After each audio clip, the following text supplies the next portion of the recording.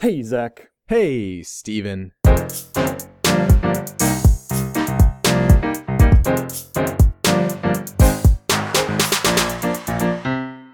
last time on the podcast, we talked about my phone case. That we did. And I would like to announce that I will be sticking, for now at least, with the OtterBox Strata. Okay. Was there a specific factor that made your mind up about it? Not particularly, just that it was everything I wanted in a phone case, and nothing more, and nothing less. I like it, but it does have that clunky case feeling still. Mm-hmm. But I don't think there's any getting rid of that, because it's a case, and it's going to feel clunky. And definitely being an OtterBox, that's going to be. Yeah. So, here's my idea, Zach. Oh. Instead of offering protection by building around the phone, what if we made a case that is more like an airbag? All right. So, kind of the same, like the Mars rover deployment Yes, exactly like system, that. where it hooks up to the phone's accelerometer. It could even have its own accelerometer. It just gets a little bit of power from the phone. Yeah. How much power do you need to fill an airbag? Well, okay, so there's a few hiccups that I'm realizing. Okay. First, carrying explosives in your pocket. Yeah. Because airbags are explosives. The other way we could do it is compressed air, but that seems also like a bad idea.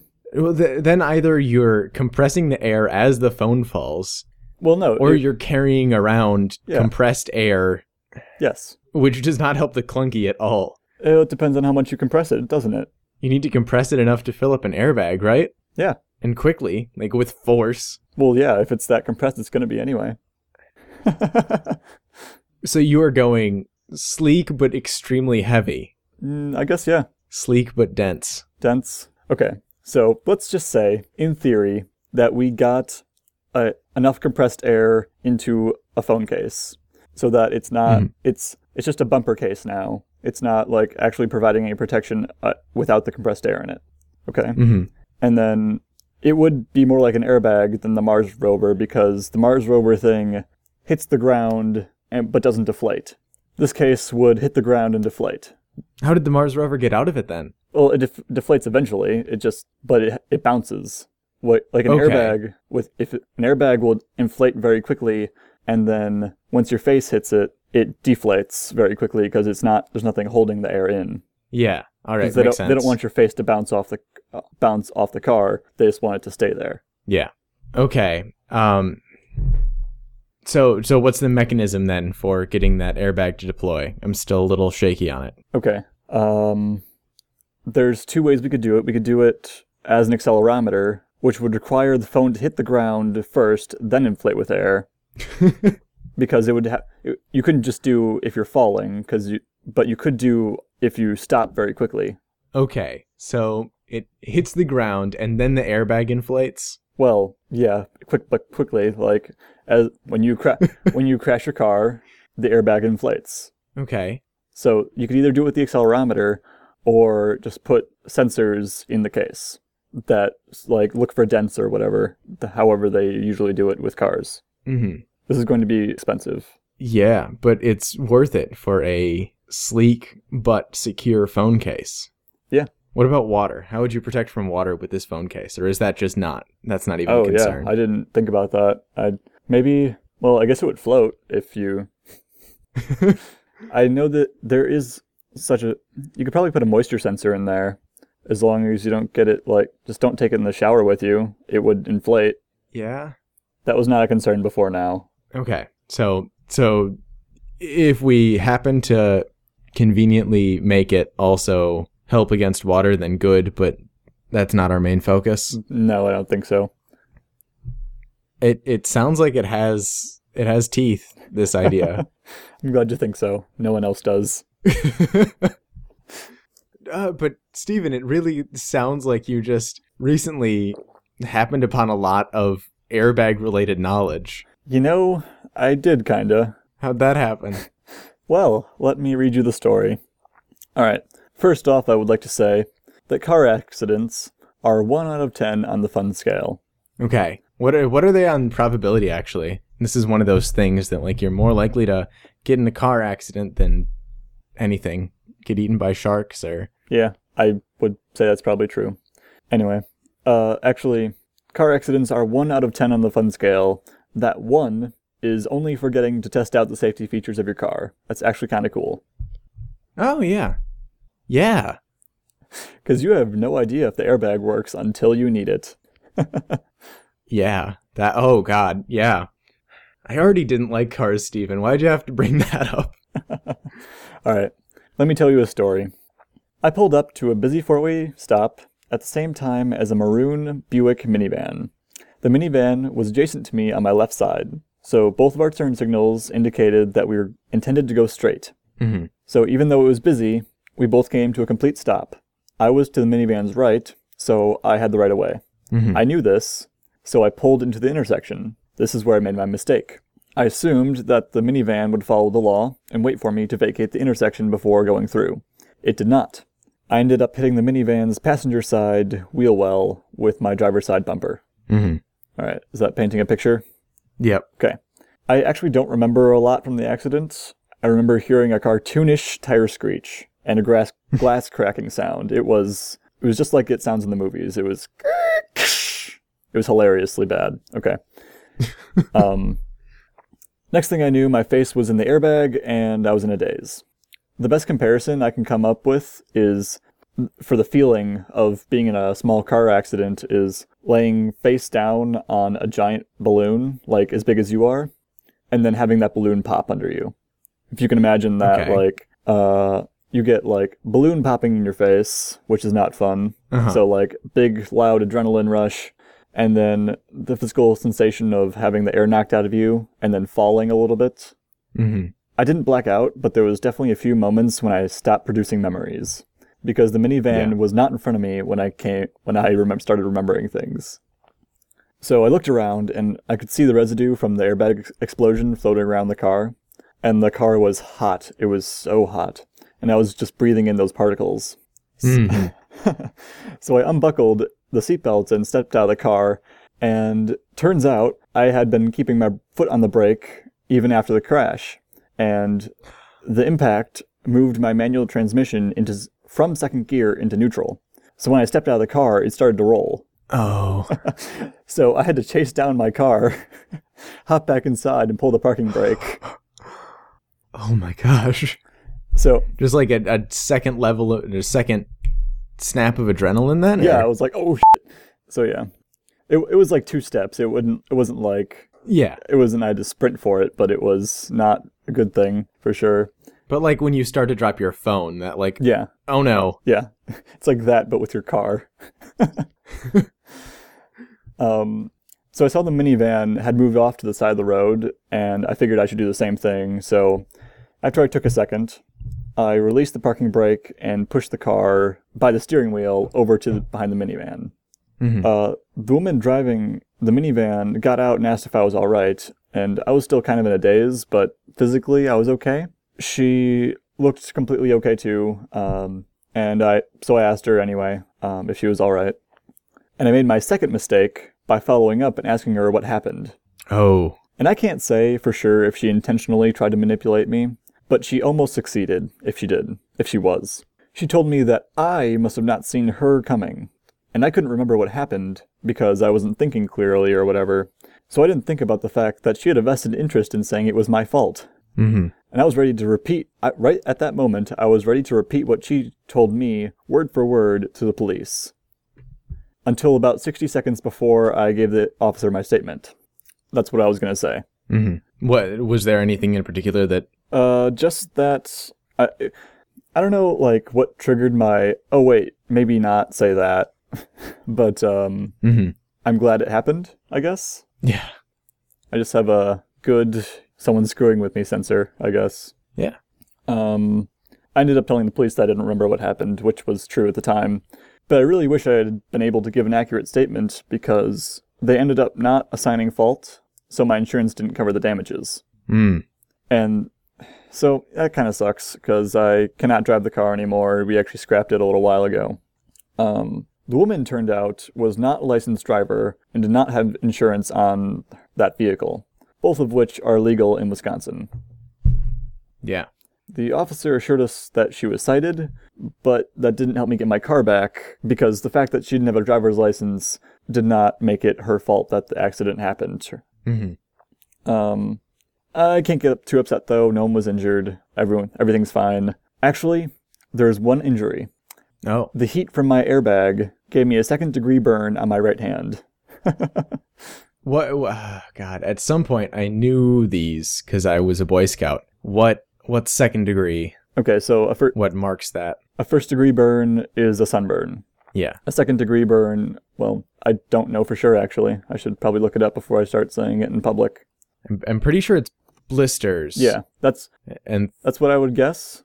And 3rd degrees, you actually lost a layer of skin. Yeah, and I definitely blistered. It was like, where you check a steak, like the first finger is rare, medium, well done. No, I what? Okay, I guess another quick tip on how to check steaks. Yeah, for grilling, I know at least. If you touch your index finger to your thumb lightly and poke the meaty part of your thumb on your palm, that's what the steak should feel like if it's rare. And your middle finger, if you do the same thing, that's what it should feel like if it's medium rare. And then your ring finger is medium, and then your pinky is well done. I did not know that. Okay, so yeah, the meaty part of your thumb where you check steaks with, that's the part that got burned. And pretty much that entire area was a blister for a while, and it wasn't fun. Yeah. Yeah. So yeah, that's my car accident. Yeah. As far as car accidents go, that sounds like definitely not a terrible one. Not a bad one. Not a bad one.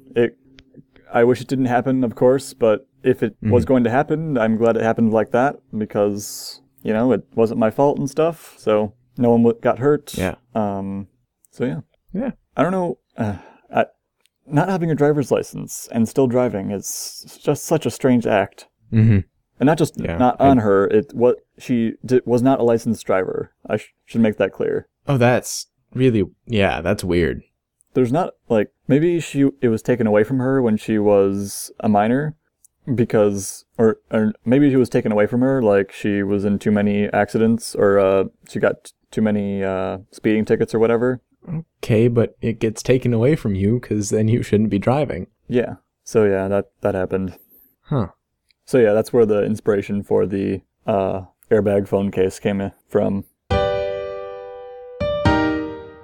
A few episodes ago, we talked about needing a better system for DRMs, digital rights management. On ebooks. On ebooks. Specifically. Yeah.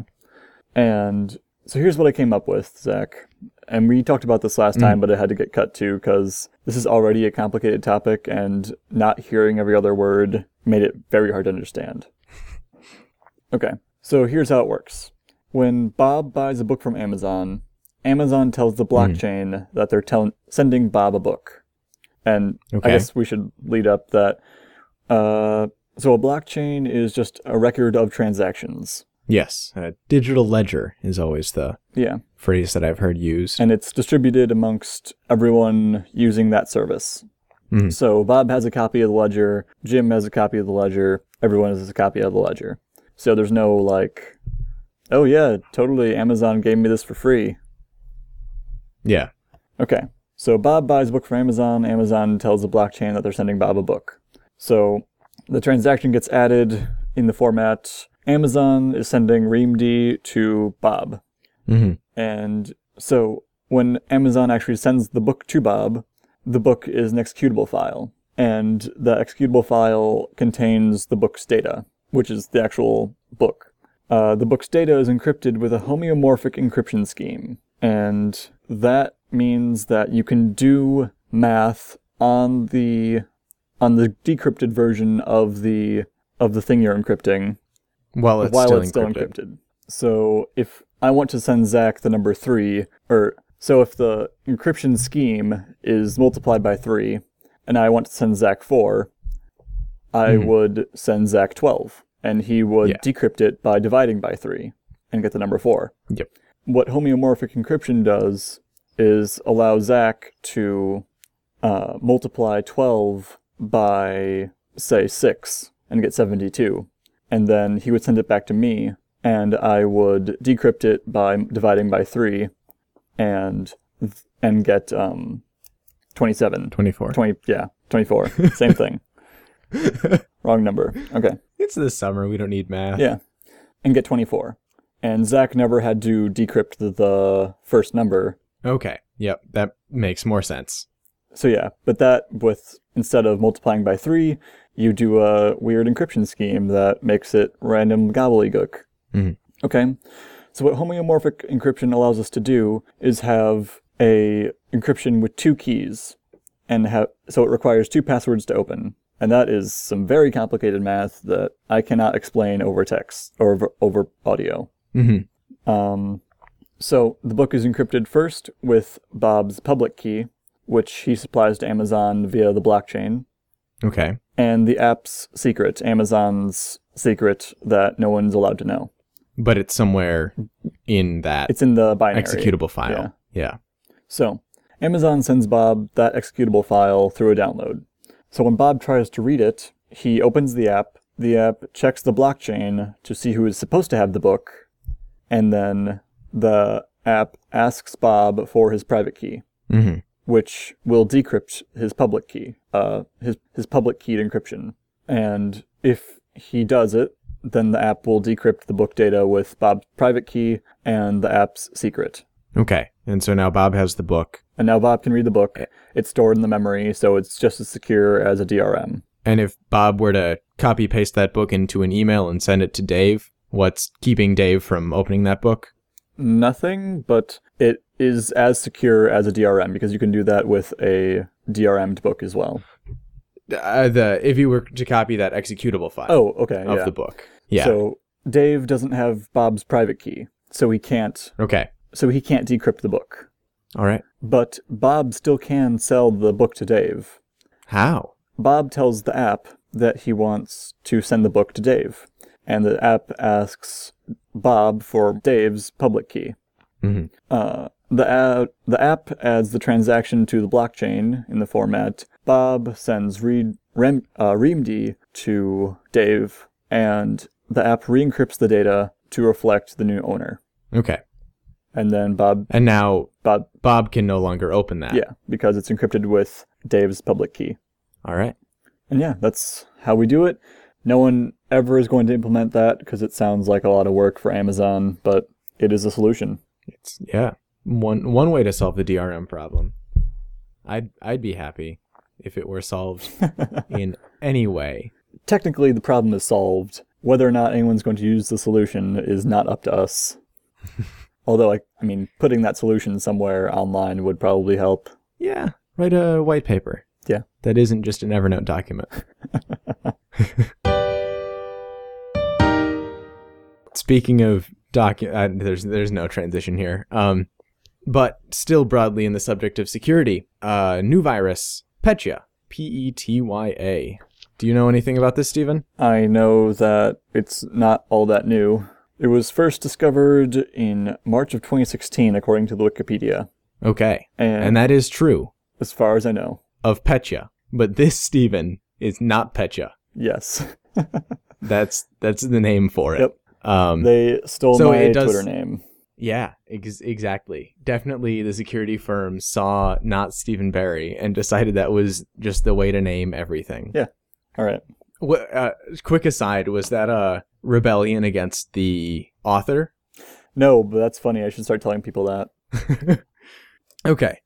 Petya. It does share some characteristics and the same appearance as Petya, which popped up mid last year and just got around. It was ransomware, which meant it encrypted files and then asked you for money and then would decrypt them ostensibly.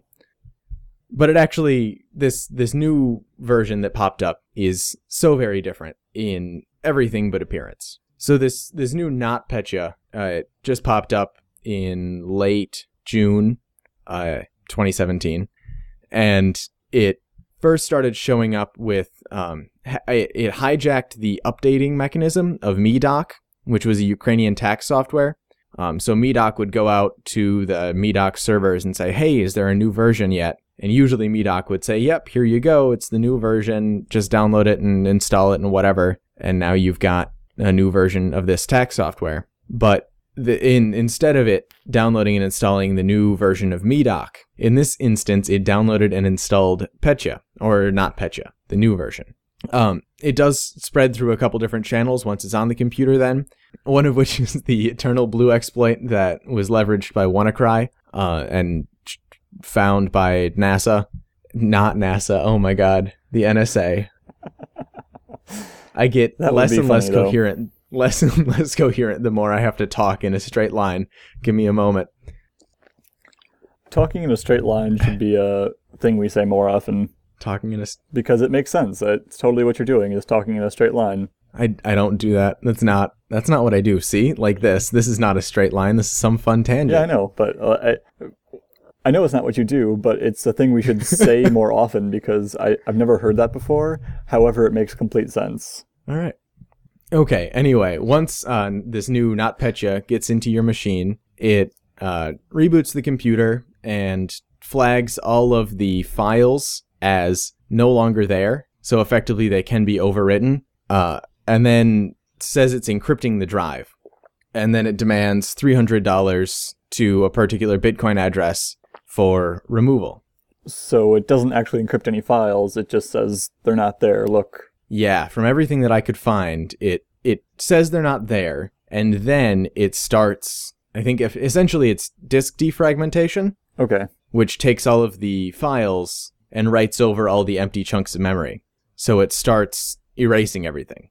Does it actually erase them, or does it just say they're erased? It looks like they're all erased. That was one thing I wasn't entirely clear on, but from what I saw, security researchers have found that it actually does erase the files. Not encrypt them. And there's no way. That's annoying. There's no way to get them back. What's the point, honestly? Because people That's a great question, Stephen. But yeah, people are... I'll get to that in a moment. I'm sorry. I'll shut up now. Really quickly, before we get to what the point of it all is, they did find a vaccine, which you put a particular file in your documents folder or something, and then the disk encryption routine, there are heavy quotes on that, that routine wouldn't run, but it still will spread from your computer to the next. All right. So what's the point? So what's the point of having a ransomware that doesn't give your files back? Because all that's... Oh, I know what the point is. What's the point, Stephen? Disruption. Yep. They're not actually looking for money, is the idea. Yeah. There's a lot of things that have been pointed to as a little weird about it. The fact that it can't actually decrypt being primary. The second one is the Bitcoin address doesn't change. Usually they change the Bitcoin address that you're supposed to send the money to, so each computer has a unique Bitcoin address that it sends to, which means each computer unlocks when just that address gets the money. Additionally, $300 is relatively low for ransomware. And also, a lot of the different components of it and the way that it's spread really heavily targets Ukraine on a Ukrainian national holiday. Oh. Or around a Ukrainian national holiday. So it was Russia. Or at least someone who wants us to think it's Russia. Yeah. There are no direct pointers to Russia, but a lot of intuition. Yeah. All right. Yeah. But also, Yahoo security researcher says that it's definitely not a state-sponsored hacker. Well, I mean, if it's Yahoo. That's how you know it's reliable. They definitely don't just try to create news. No, I don't believe a word of that. So, is it a danger to anyone in the States? If you haven't updated your computer since March or May, update your it's computer. Running Windows XP, just update your computer. Yeah. So rarely are there exploits for things that are updated. It's ridiculous. Yeah, like one of the best security measures you can take is updating all your software. Mm-hmm. There was actually an exploit especially what? I was just going to say, especially your operating system, but go ahead. There was actually an exploit for Intel Skylake and Kaby Lake microcode. Huh. Which is very strange. That's so rare, I think. Probably. It's actually ridiculous how few exploits there are for that, because it was I really don't even remember, because all it does, it's just saying and or XOR XAND. Mm-hmm. And somehow someone found a flaw in that and was used it to exploit. And just, I don't remember what the exploit was, but I think it was more academic. Like, in theory, you could do this.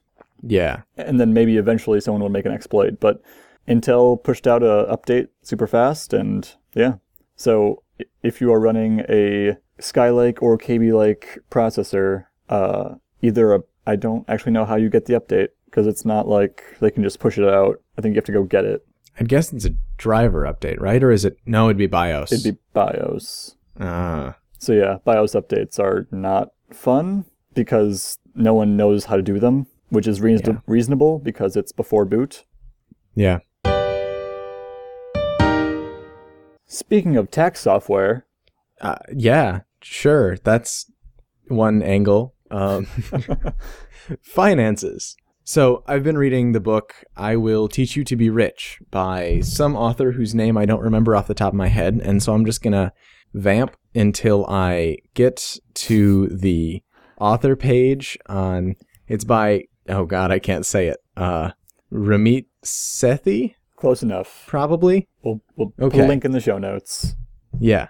And I'm not all the way through it, but it's essentially just how to get all of your finances in order and how to be a little more responsible with money. And step 1, chapter 1, is to take charge of your credit cards. And so some of the things that he's been talking about are kind of common sense, or I thought they were common sense, like don't carry a balance. I feel like that's just one of those things that I've always heard from ambiguous sources. Could you give me a quick definition of that term? Okay, so when you have a credit card, you charge to it, and you've got some maximum amount that you can charge onto it, but every month you're supposed to pay back either a minimum amount or you're recommended to pay back the full amount. If you don't pay back the full amount, then interest gets added to whatever amount you haven't paid. It dings your credit score, and you still have to pay that. Right. Okay. Just plus interest. So I have always heard from ambiguous sources to not do that. Yeah, that's pretty common sense. At all possible. Don't pay more money than you have to. Yeah. Okay. I wanted to get your thoughts if you had also heard that. Definitely. Just same thing. Probably from my parents, though. I really just wanted to gauge your opinion. I thought it was kind of the same. Have you ever been to like a camp or in class you were talking about things you can do to save the environment? Sure. And yeah. Somebody every time says, turn off the water when you're brushing your teeth. Yeah. That's another one of those that I thought was just like common sense, didn't need to be said, until I was talking with someone about it and was like, why does this even need to be said? And they were like, that actually changed my actions. I actually stopped leaving the water on when I brushed my teeth. That was just kind of how I did it. Yeah. And I was like, oh. The only explicit advice I've heard about credit cards is about credit score, I guess. And that's while you are a young adult, get a credit card and only use it for gasoline, say. Mm-hmm. And pay it off every month in full. Never, what'd you call it? Carry a balance. Never carry a balance. And that will improve your credit score. And by the time you're an adult, a full-fledged adult, you will have a good credit score and be able to buy things like a house or a car. Yeah. And it also changes it can affect your eligibility for renting somewhere. Yeah. Make good money choices, says the 19-year-old kid. Yeah. All right. What other credit card advice did they give? The only one that like really stuck out was that don't carry a balance, just because it's one that I've heard so often. The rest of it was work to negotiate on rates and stuff. Don't get ones that have annual fees unless you can like actually calculate it out and make sure that you're earning more than the annual fees and rewards, that kind of thing. Oh, cool. Okay. Yeah, that's good advice. Yeah. And just like some... But when you're... Go ahead. Mine is a transition. And just some basic guidelines are good sometimes. Yeah. So far it is a good book. Like, it's a lot of good monetary knowledge wrapped up in slightly more narrative style. It's not a finance textbook. That's good. Yeah. It's more colloquial.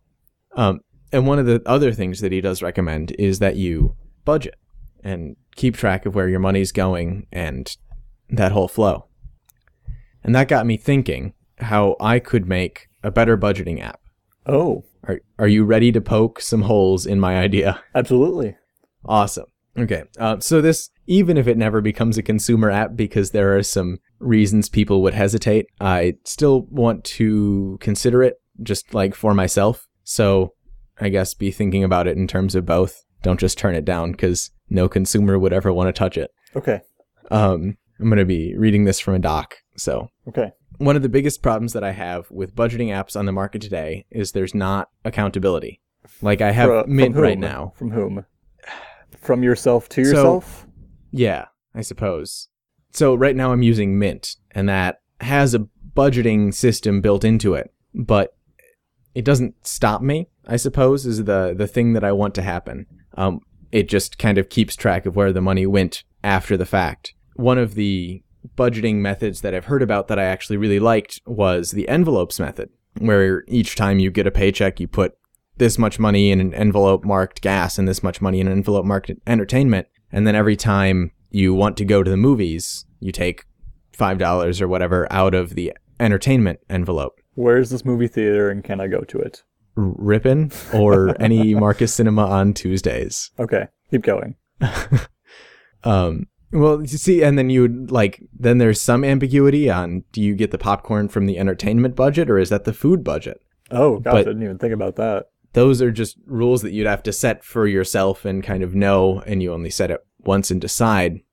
There's less active thought. You don't go to the movies and then think, oh, wait, actually, do I have enough money to do this? And then you open up your phone and check, because nobody does that. Nobody opens Mint halfway through a purchase. You're right. So, but I use my card for everything, a credit or debit card, and everything gets automatically put into my checking account, direct deposited away.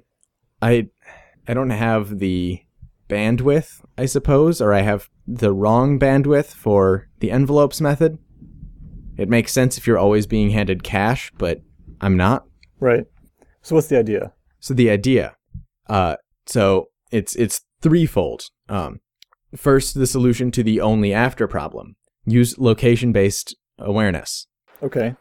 So when I'm using my Android phone, Google will pop up every time I get close to a theater or an airport or anything and say, hey, these are the flight times. These are the movies they're showing in this theater right now. Here's reviews for this restaurant. It knows where I am and can check that on a larger scale without draining all of my battery.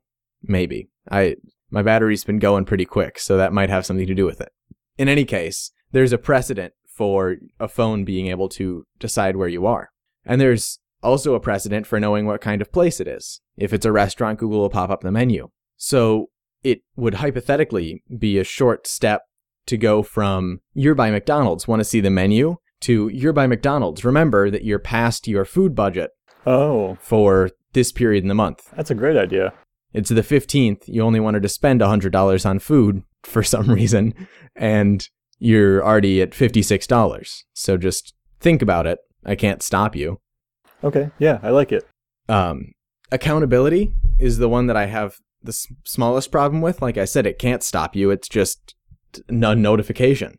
So maybe there's a way to shoot money into a separate savings account when you're over budget or something. I'm not entirely sure on that one. Okay. I think the it can't stop you is still something that might need to be addressed.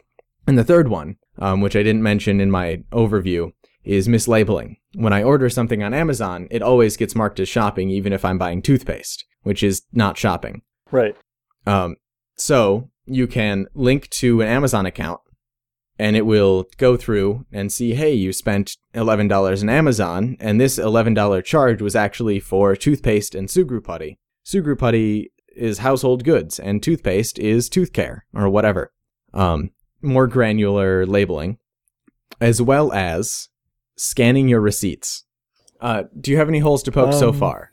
Or should I move on to my third point, and you're going to poke them all in one big... For a while, I did try to scan all my receipts to keep them in Evernote so I wouldn't have to deal with paper.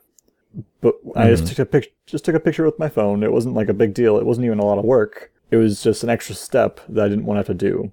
The rest of this has just been a one-time thing that you set up and don't have to deal with.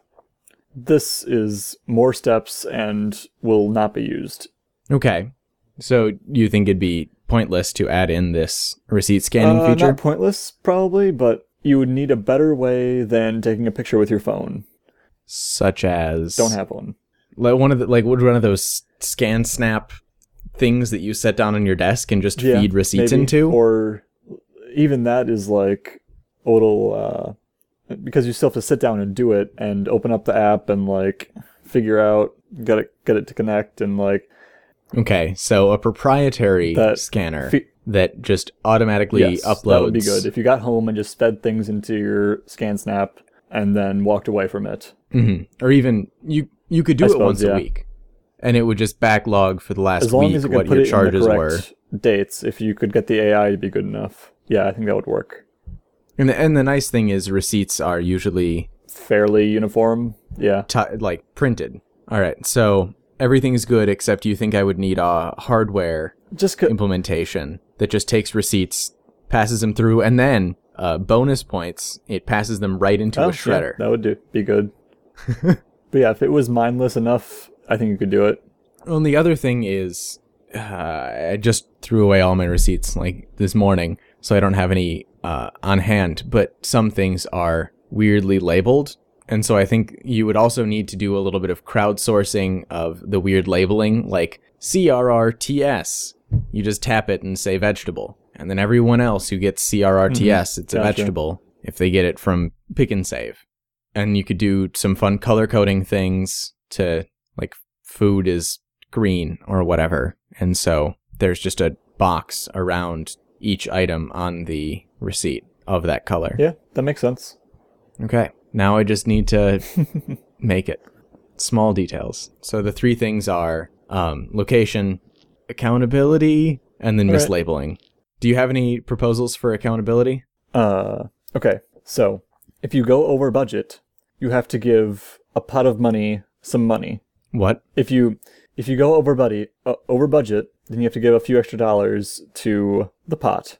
And anyone who was under budget or at budget gets a chunk of the pot. Oh. No. It was a joke. Because that incentivizes lying about your finances. True. I forgot. Or setting your budgets unrealistically high. Yeah. All right, never mind. I forgot that you could, like, lie. All right. So, I guess, listeners, if you have any plans on how to make this more actionable, that's the wrong word. Accountable, I don't know. Do that. So I had been trying to make a latte without a milk frother machine. I don't know what they're called. Yeah. I think it's just it's a milk steamer. Oh, okay. Maybe. That's why we have Google. Milk steamer wand. Yeah. No, it's a steamer and frother is what you want. Okay. Anyway, I don't have one, and I wanted a latte one day, so with some Googling and some combining of different recipes, this is what I came up with as the best way to make lattes. Is this going to be available as like a paste bin or something in the show notes? It's not complicated, but sure. Okay. So what you do is you put milk in a small mason jar. All right. No more than half full, because you want room for the milk to expand. Mm-hmm. Add whatever flavors you want. Personally, I like to put vanilla and sugar in, and you can do that to your taste. And mix it in, and close the top. Now, while you're doing that, you should be brewing an espresso. If you can't make espresso, then make really strong coffee. Or tea. Or tea, I suppose, yeah. But it won't be as good if it's not strong, because you're going to dilute it with a bunch of milk. So you're going to shake the jar with the lid on until the milk is frothy. And usually it takes like 30 seconds, but don't go too long, because it'll actually be less frothy if you go too long. Mm-hmm. And then, once it's frothy, with the lid on, put the jar in the microwave for like 30 seconds. That will separate the fatty part of the milk, which is the part that gets frothed, from the milky part, the liquid. And then you pour the milk into the coffee using a spoon to catch the foam. and then you can just scoop the foam into the cup Okay. and make whatever fun little shapes you want. And I want to do this with skim milk, right? No, you would like to do this with with whole milk, or at least 2%, because it's the fatty part that actually makes it frothy. As far as you're aware, would this also work with like soy milk? I have no idea, but probably. All right. Sure. I'll run some experiments. Okay. Sounds good. Yeah, that's I'll try that's that all out. you gotta do. You're probably gonna need to write it down because I was thinking about other things while you were talking. Okay. Let's recap. You got jar, milk, shake, microwave, pour. Okay. Done. Scoop. All right. Then done. Sounds good. All right. Last weekend, I participated in and did very well in a sailboat race. And not just any race. The Trans-Winnebago Regatta. And Lake Winnebago is Wisconsin's largest inland lake. Inland is Wisconsin's largest inland lake. Isn't that what you said is before? Inland. Inland. I feel like I'm not enunciating that enough. Inland. There you go. Lake Winnebago is Wisconsin's largest inland lake. Out of those three, I might get a good one. We'll see. All right. Or you can just have the confusion as a... Yeah. It's roughly 30 miles long, the lake is. Is that So my top to bottom or left to right? North to south. All maps are north-oriented. What are you talking about, Stephen? Yeah, okay. North to south. It's Well, I mean, just it's only 20 feet deep. That's the funny part. Lake Winnebago is hilariously shallow. But actually not that far off from the deepest lake in Wisconsin. I actually didn't know that. What are you talking Green Lake. about? Green Lake is the deepest. Gotcha. I thought you meant but the deepest is only 25 feet. Oh, no. Not that far, like, driving. Yeah, okay. But no, Lake Winnebago is 200 some miles of square 250 square miles, but only 20 feet deep at its deepest point. Wow. Yeah, it's crazy, actually. So yeah, and any point in the lake, you should be able to dive off a boat and touch the bottom. Most people will be able to, that is. Yeah. So how'd the race go? The race went awesome. So yeah, the race itself is from the south end of the lake to the north end of the lake. And it is typically a 3 to 5 hour race. And we were sailing, my team of my grandpa, my cousin, and I, we sailed a Stiletto 27, which is a 27-foot catamaran. And I will put a picture of that in the show notes because it is a pretty boat. Because it's so long, we didn't think it was necessary to get a really good start.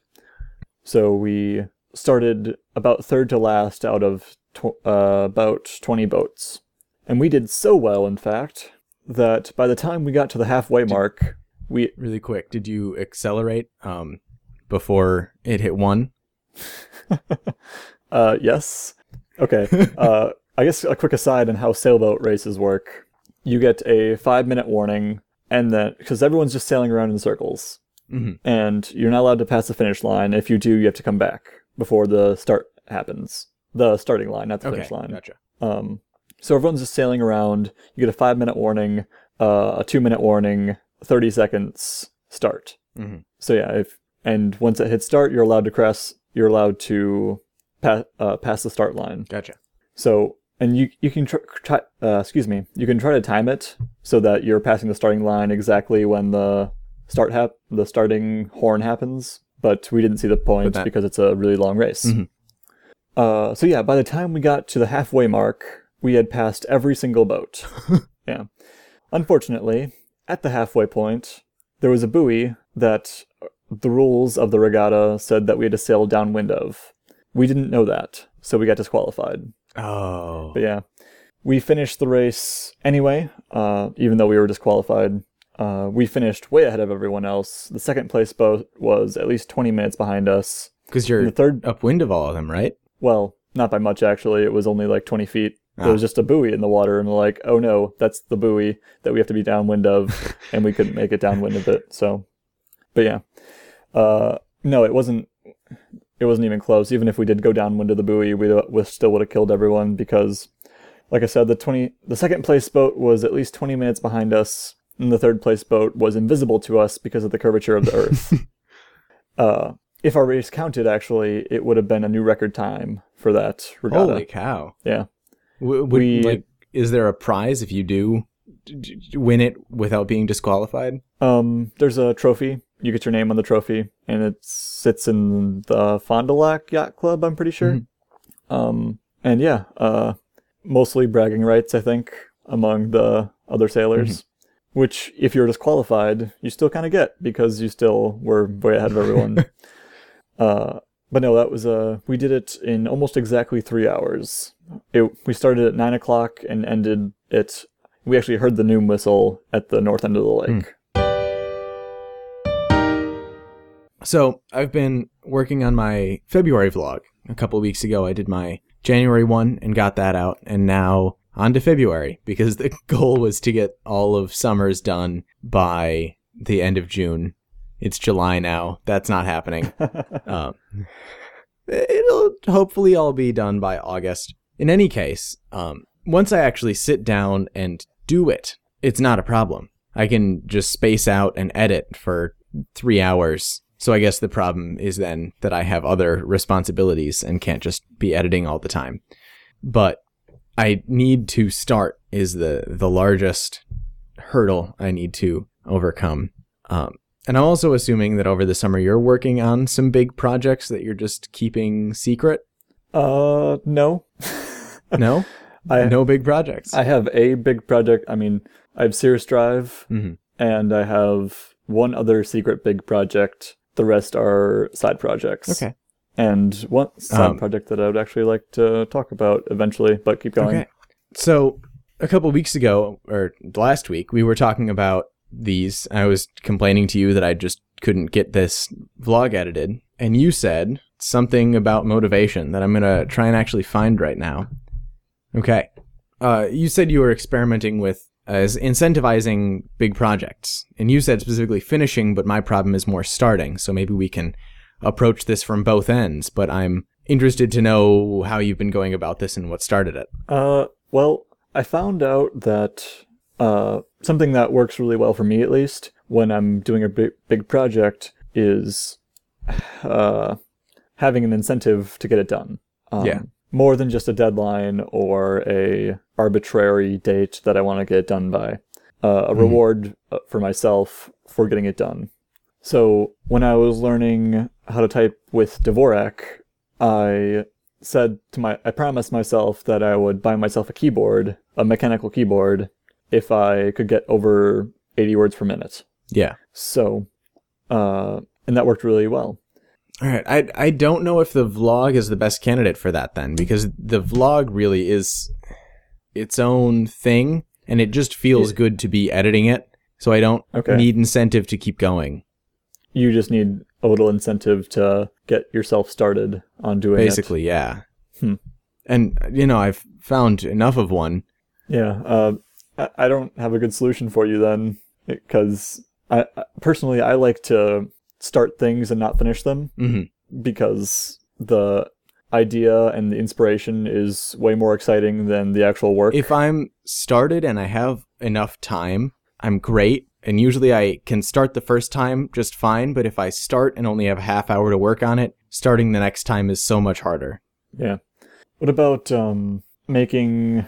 I'm assuming you put, edit the vlog in your Todoist? Sometimes.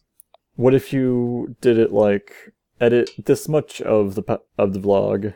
Maybe. As of right now, I don't have it quite as systematized enough to break it down into neat little chunks like that. Yeah, I figured. But I suppose the way I edit it, I do there's the whole big timeline, and then there's little packages, I suppose, of, going to the grocery store is its own little story, because it wouldn't make sense for the grocery store clips to be all spread out. Right.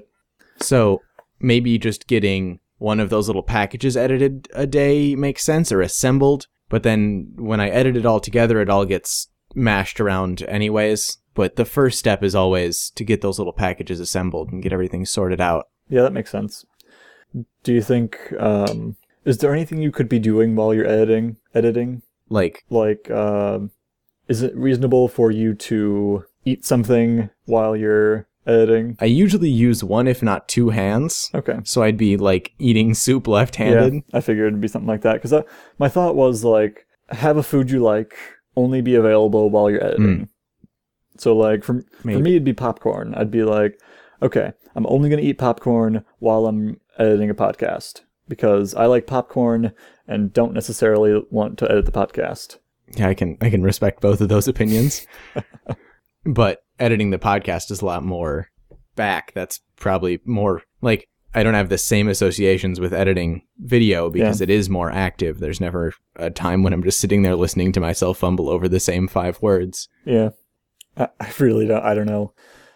I would do something like like that though. It's something that you enjoy doing, or something you enjoy in general. And have that be a thing that you only do while you're editing, or right after you edit. All right, I'll think about it. I don't have any ideas at the top of my mind right now. Okay. So one thing that I could do while I'm editing is keep up on my water intake. I guess, Zach. Are you still? Because that's definitely a one-hand thing. Are you still tracking the water you drink? Yes, I am. Not always very well, but always a little bit. Okay. Are you reaching your goal frequently? Give me one moment. I gotta add. Actually, I drank a whole bottle already through the podcast, so I've got to add that. And let me go to my drink report to see how well I've done. Not always very well, but always around 70% at least. 70% of what? 70% of the amount I should be. Yeah. What is that amount? 90 ounces? Ounces. Okay. Yeah. All right. I also started water tracking after that conversation on the podcast quite a few weeks ago, actually, at this point. Mm-hmm. But you know what, Zach? What? I cannot seem to find a decent water tracker for iOS. At all? Like, what are the problems? Here's what I want in a water tracker. It's really not that much. It's a water tracker that doesn't make me switch between ounces and milliliters, because different bottles give different measurements. So you want to be able to pre-configure a cup I want to have no matter how I'm tracking the volume of the container, I want it to have a button for ounces and milliliters. So it's every time you put it in. Yeah, I don't want to have to go into the settings to log something in milliliters. It's just an option on the input. Yeah, for output, fine, always ounces, because that's what I understand. But for input, I don't have to do a conversion in my head or on my phone every time I want to log something. That's what you're a computer, you should do that for me. Yes. Okay. I want favorite bottles, so I don't have to enter each drink manually. Mm-hmm. Bottles that are frequent, like a sports bottle is 28 ounces, say. Whatever, it doesn't matter. I want adding a drink to be easy, no more than 2 taps. Yeah. You'll be surprised how many require more. You should be able to, if you have favorite bottles, it should be a 3D touch thing. I don't have 3D touch on my phone, but whatever. Yeah, you're right. You're completely correct. And I want reminders to drink more water. They don't have that on iOS? They do, but not all apps do. Okay. And so none of them has the right combination. Yep. Some have a lot, some have almost all of them, but those are my only requirements, and I have not found an app on iOS that meets all of those requirements. Steven, it sounds like you're planning to make a water tracking app. I am 17 steps ahead of you. I have made a water tracking app. You made it? Yeah. Oh boy. Does it have Force Touch support, Steven? No, because I don't need it. Are you not putting it on the App Store? I've kind of forgot about Force Touch, so I'm going to actually add that to my list of things to put in the water tracker. Okay. But at the moment, it is a full-fledged app. It is completely 100% functional. Awesome. Okay. This is the side project you said you wanted to talk about? So it's not pretty, I guess, but it is pretty enough. Mm-hmm. And it does all the things I want it to do. So it's... All right, I see it. It looks nice and material designy. Kind of. It's not super... as much material designy as iOS can be. I'm not going to go too much into it because it's kind of just hard to describe over audio what it looks like. Because it looks like every other water tracker. It's blue. Mm-hmm. And yeah, I'm in the process of cleaning it up a little bit and getting it ready to just put in the App Store. And I have never made anything this fast before, because I started working on it on Thursday. It is now Saturday, and it is done. Wow. Yeah.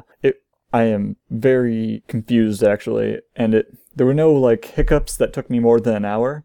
Usually when I'm working on a project like this, I'll run into a problem that'll take me days. But is that all Swift? Is that all attributable to Swift, or? Yeah, I think. But yeah, I made a water tracker in 2 days. It was awesome. I feel really good about it. And it'll be on the App Store tomorrow, right? Because that's Apple's App Store policies are... Actually, have you, like, heard the news? They're more It's like fast. It's like 48 hours now. Oh my gosh. So it will be on the App Store tomorrow. I mean, no, because now I have to add Force Touch. So thanks a lot. You're welcome. All right. And like, I've been trying to figure out Kotlin, and this sounds like an easy enough thing to do in Kotlin. Have you ever had a project that was just eerily fast? Some of the school projects were really fast last year when I was just working on Java. They went by much quicker than I expected, but that just meant I had more time to spend with friends, so I didn't dwell too long on it. Well, yeah, I'm just a little worried now because it feels like I'm missing a step, I guess. Nothing's gone wrong yet. Yeah, it's my knitting friends always say it's not a real project until there's blood involved, so...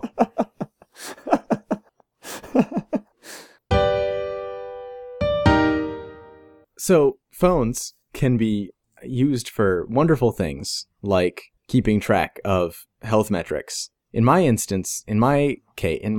experience, that's the word. In my experience, however, they also can do immense harm. Oh no. Because social media is designed to hijack your brain, and I am a weak human being who craves dopamine. Steven, from what I've seen, you're on Twitter maybe twice a day. That sounds about right. Or maybe even once a day. Like, you don't even respond to the notifications? I don't. How do you do it? I don't get a ton of notifications. It's only when someone likes or retweets my tweets that it tells me anything. And I thought that was default. Is it not? Mine also does direct messages. Oh yeah, stuff that directly affects me. But it doesn't do the Facebook thing where it's like, so-and-so shared a photo. Would you like to see it? And I'm like, no, I don't, but whatever. I don't have Facebook on my phone. I don't either because of those notifications. Yeah. But Twitter doesn't, like... The only reason I go on Twitter is because I want to see what's going on Twitter, not because Twitter's calling me back. Mm-hmm. Is that not the case for you? Well, it also does. I know on my phone it pops up like little, hey, a lot of people have been liking this. Yeah, I don't get that. Is that... All right. Maybe I kind of want that, actually, because I feel like I don't go on Twitter enough to see everything. But in general, I suppose, I really only know how much you interact with your phone by how quickly you respond to my Twitter messages. So how often would you say you're on your phone? Is it a problem for you? No, I think, okay, let me think. I am on my phone a reasonable amount, I think. In the past 48 hours, because of that water tracking app, I've been on my phone constantly, but only on the water tracking app. So I wouldn't really call that a phone. I would really just call that whatever the project is I'm doing. Yeah. Other than that, it's mostly reserved for downtime, I guess. When I'm not doing something, I might go on Instagram or Twitter or something. Mm-hmm. You said that downtime was pretty much when your phone came out. Yeah. How do you make sure that you don't create downtime, I suppose? Like, when I come home from work, I could either, I got a notification on my computer. See, that's the kind of problem I'm having. When I come home from work, it could either be, like, work on the vlog or something like that, or go sit on my bed and scroll through Instagram for a little bit. And do you have a way that you keep that from happening, or is that not even a decision in your mind? That it's not a decision for sure. I don't... make a conscious choice to go do work instead of going on my phone. I mean, at some point, even if I do put it off, whatever I'm doing, eventually I'll run out of social media to check. Mm-hmm. Because even Twitter gets boring after a while. Yeah. So, yeah, it'll be something like, okay, I got home, let's check Twitter, and check Twitter, okay, Twitter's done, I'm out of tweets to read, and then I go do something else. I might go on Instagram, or I might go on Facebook, or whatever, but again, eventually I stop and go do something else. Okay. And that thing might be work. I do have a similar problem with Netflix, though, where I will, okay, I could work on a side project, or I could edit the podcast, or I could sit down and watch Netflix for a little while. And Netflix and Hulu autoplay, so there's no escaping that from sheer boredom. Yeah, right. There's just more content. Just guilt. Yeah. Just guilt. But yeah, I understand the problem from that perspective. All right. Something to reflect on then? Yeah. I don't know. Doesn't sound like we have a solution. I definitely don't.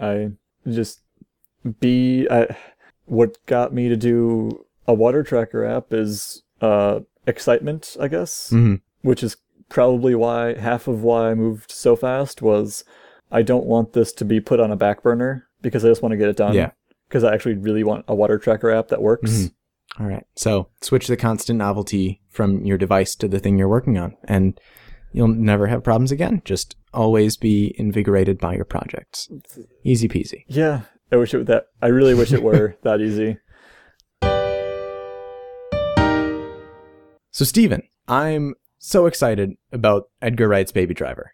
Have you seen it? I have seen trailers for it. You have seen trailers. That kind of gives you the idea, but it doesn't get you close to the experience of watching it. Ooh, it's that good, I want to see it again. I wanted to see it again the moment I got out of that theater, but the two people with me had to get home and sleep or whatever because they had to work. So, do you know that scene in Shaun of the Dead when they're playing...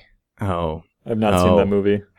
Well, there is a scene in Shaun of the Dead, for those of you who haven't seen Shaun of the Dead for some reason, where they're playing Don't Stop Me by Queen.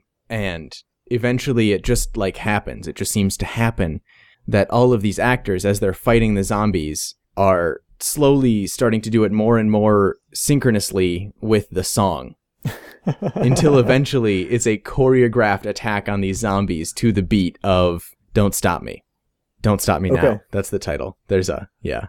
You said okay? Okay. Was that? That is a scene in Shaun of the Dead. That's a scene in Shaun of the Dead. This movie, Baby Driver, is like if you took that scene and made it into one giant heist movie.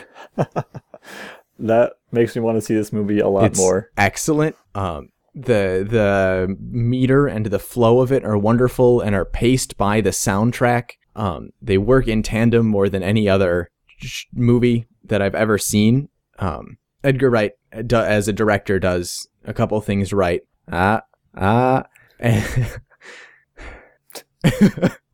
And one of those things that he always does well is working the music in with his movie. And this is another wonderful example of that. It's a good movie. Go watch it. 10 out of 10. That's my review. Wow. All right. All right. Well, we're going to move into our book club section on ReamD. We read up to the end of day 3, which is page 254. So if you are reading along with us or don't care about spoilers, then stick around. Otherwise, we'll be back in 2 weeks with another wonderful episode. Until then, you can find us on the internet. I'm at The Puns Guy. And I am at Not Stephen Barry. So let us know what you thought of the pod. Don't forget to go on iTunes and do all of the wonderful rating and commenting that helps out a podcast. Thank you, listeners, for listening.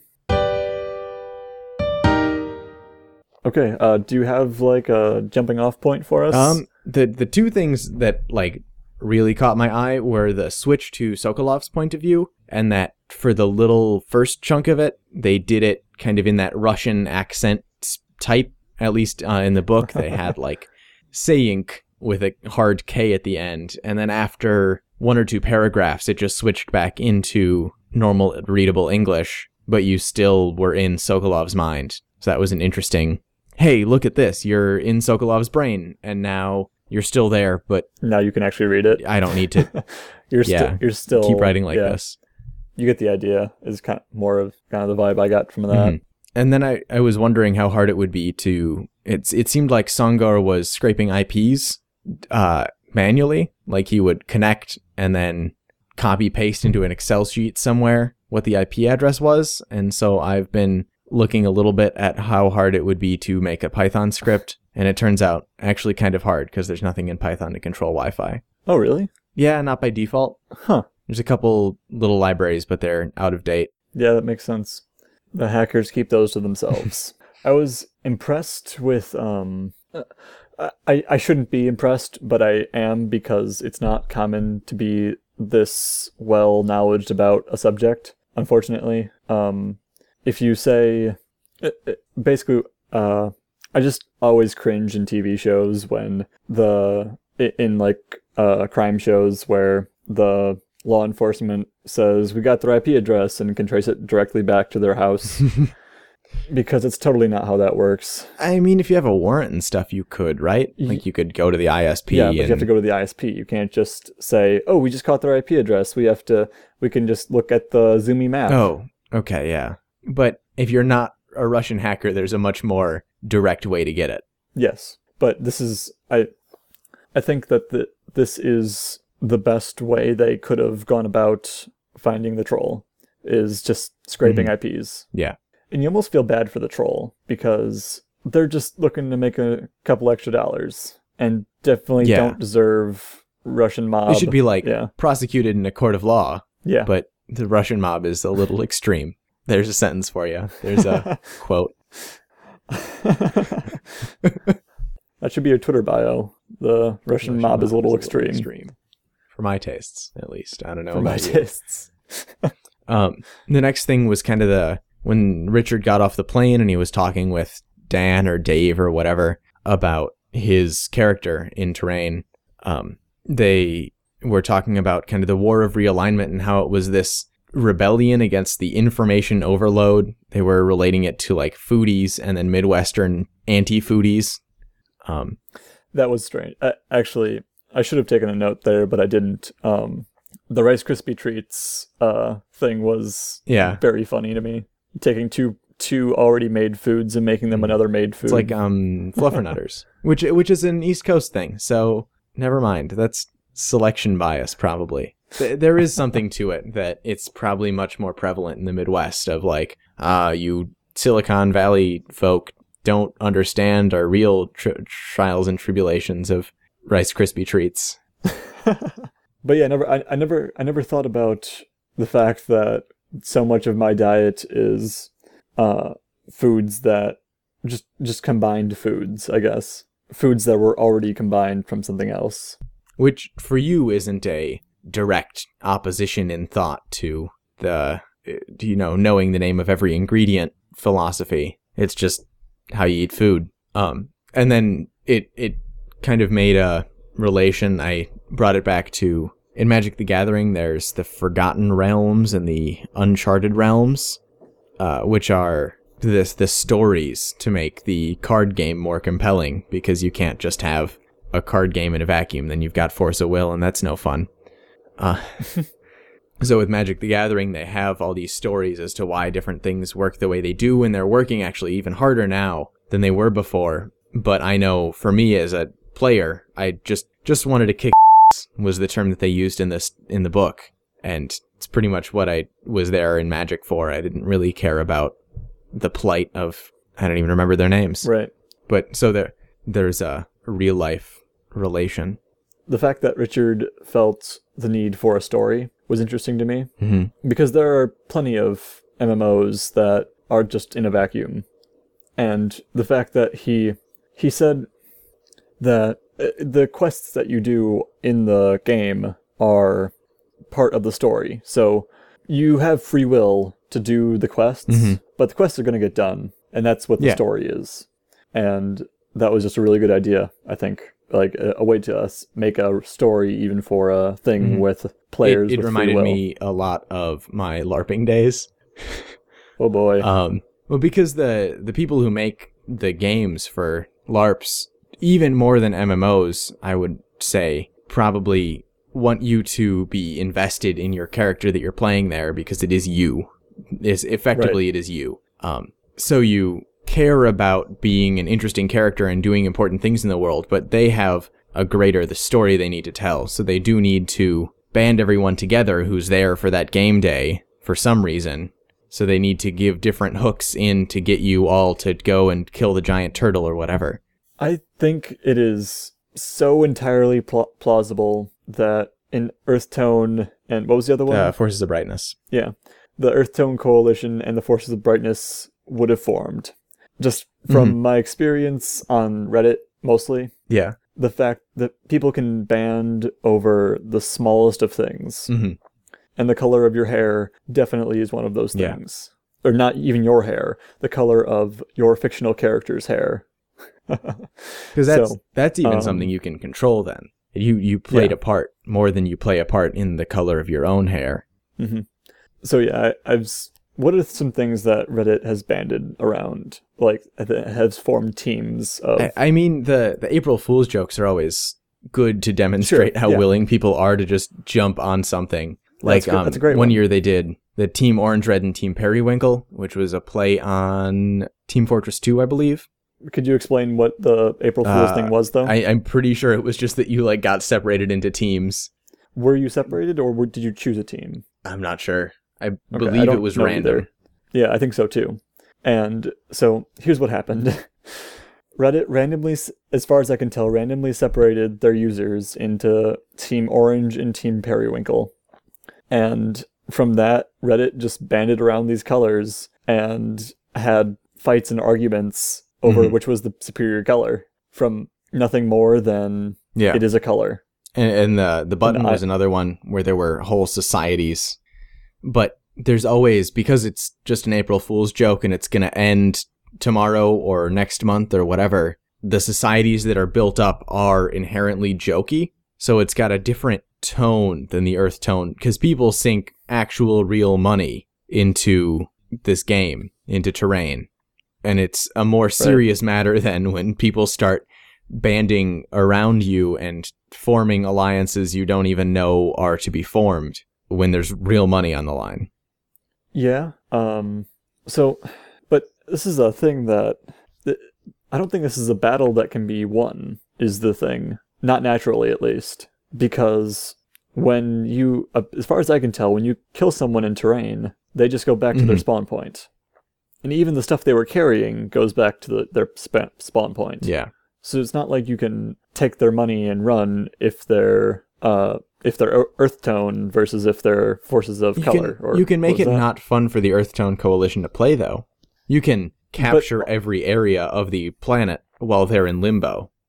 Yeah, except not really, because of the sheer amount of people who are on each side. It sounded from the discussion that he had with D Squared like he thought it was an actual, like Richard thought it was an actual concern that one might win. I know, and that's why I'm confused. Because if let's just say that every Earthtone got in a line and every Forces of Color got in a line, and they just started fighting. Yeah. Nothing would happen. Even if Earthtone won by a huge margin, Forces of Color would just get back together because there's no penalty for dying. Yeah, I suppose. It's just whoever loses interest first loses. There is a point, though, where there is strength in vast numbers. And if you're outnumbered 3-1... Then it's a rebellion instead of a war, you know? Then it's just a different kind of fight. It's an insurgency that even more can't be killed. Because now it's us against the man. Except they're supposed to be the man. Earthtone is kind of supposed to be the status quo just for the sake of the story staying coherent. There needs to be that good and evil that they've written in. Yeah. And you got to the part where he says none of the quests are inherently evil. They just have that label. Yeah. This is like way better, in my opinion. I don't know why Richard is trying to stop this. This is way better than the good and evil fight. So you think they should pivot, and for whatever reason, good and evil stopped existing in the entire story of this universe? Yeah, people stopped screw continuity? Not screw continuity, but say something like people were so entranced with the idea of color versus earth tone, that good and evil could put aside their differences. Color doesn't exist band in the together. story. The story doesn't acknowledge color. The forces of brightness. They don't exist. Everyone is earth tone. Yeah, you're right. Because that's what's canon. And you're right. That's why the story. Oh, okay. Yep, that makes way more sense now. That's why he's trying to squash this, because they'd have to figure out a way in the story to put color in. Yeah, the whole problem with giving earth tone power is then they have Is to you'd acknowledge that there is an I remember earth this tone now, coalition. and I was not thinking about it before. Could Richard give more power to earth tone, but behind the scenes without doing anything to the story? I don't think so, because I think they need everything in this world to have a story basis, because everyone's pretty much bought in on the assumption that there's a story basis for it. Right. And he said he could do things with deities. He said that there was couldn't he just say that a deity wanted color? I guess, yeah. Have like Pan pop up and start partying it up with blue hair and... Yeah. And then you could pivot, I think. I still think they should pivot. I think that the war for color is much more interesting than the war for good and evil. Especially when good and evil does not exist, because it's just arbitrary. Okay, that does sound like a much better idea, to rally around the things people actually care about. Yeah. Do we know the trolls' colors? It might have been something they mentioned once, but like whoever it was that healed Zula, they did give a physical description of. Yeah, I don't remember it. I'm gonna put it out of my mind. Check it. No, all right. There's no discussion of color of the characters. Okay. So that feels intentional. I feel like they'd all be one, though. And if they're forces of brightness, which would kind of make sense because they're all like Chinese teens, then the troll crew will be nerfed when they nerf forces of brightness. Or beef up earth tone, however they do it. Yeah. Or don't do it and just pivot. Perhaps. The story. We'll see. I still think that's what they should do. But yeah, it sounds like the trolls aren't keeping, like, they don't really care about that whole thing that much, at least. They're just in there to make some cash. Yeah, but it seems like they know about the game enough to have opinions. Oh, sure, but I think they wouldn't get involved and risk their operation. Well, we'll see. It definitely could be a problem. From everything I know about teenagers, they play the game and are passionate about this and also are making some money. Okay, but they also designed a virus. Yeah, we'll see. We'll see. Okay. And then my last note was just that this is a wonderful book for this podcast, especially for our first book club, because it's a lot of neat facts and productivity tips all wrapped up in a compelling narrative. Day 4 is about 280 pages long, so we're just going to stick to that. We'll catch you next time at page 480, beginning of day 5. That was it. We'll be around in 2 weeks. Don't forget to check us out on Twitter. Everything that we talked about today was going to be in the show notes, so go over there, and those are available online at stephenberry.rocks/worryingbugs or in the description on iTunes or wherever you get your podcasts. See you in 2 weeks. Smell you later. Goodbye. Goodbye.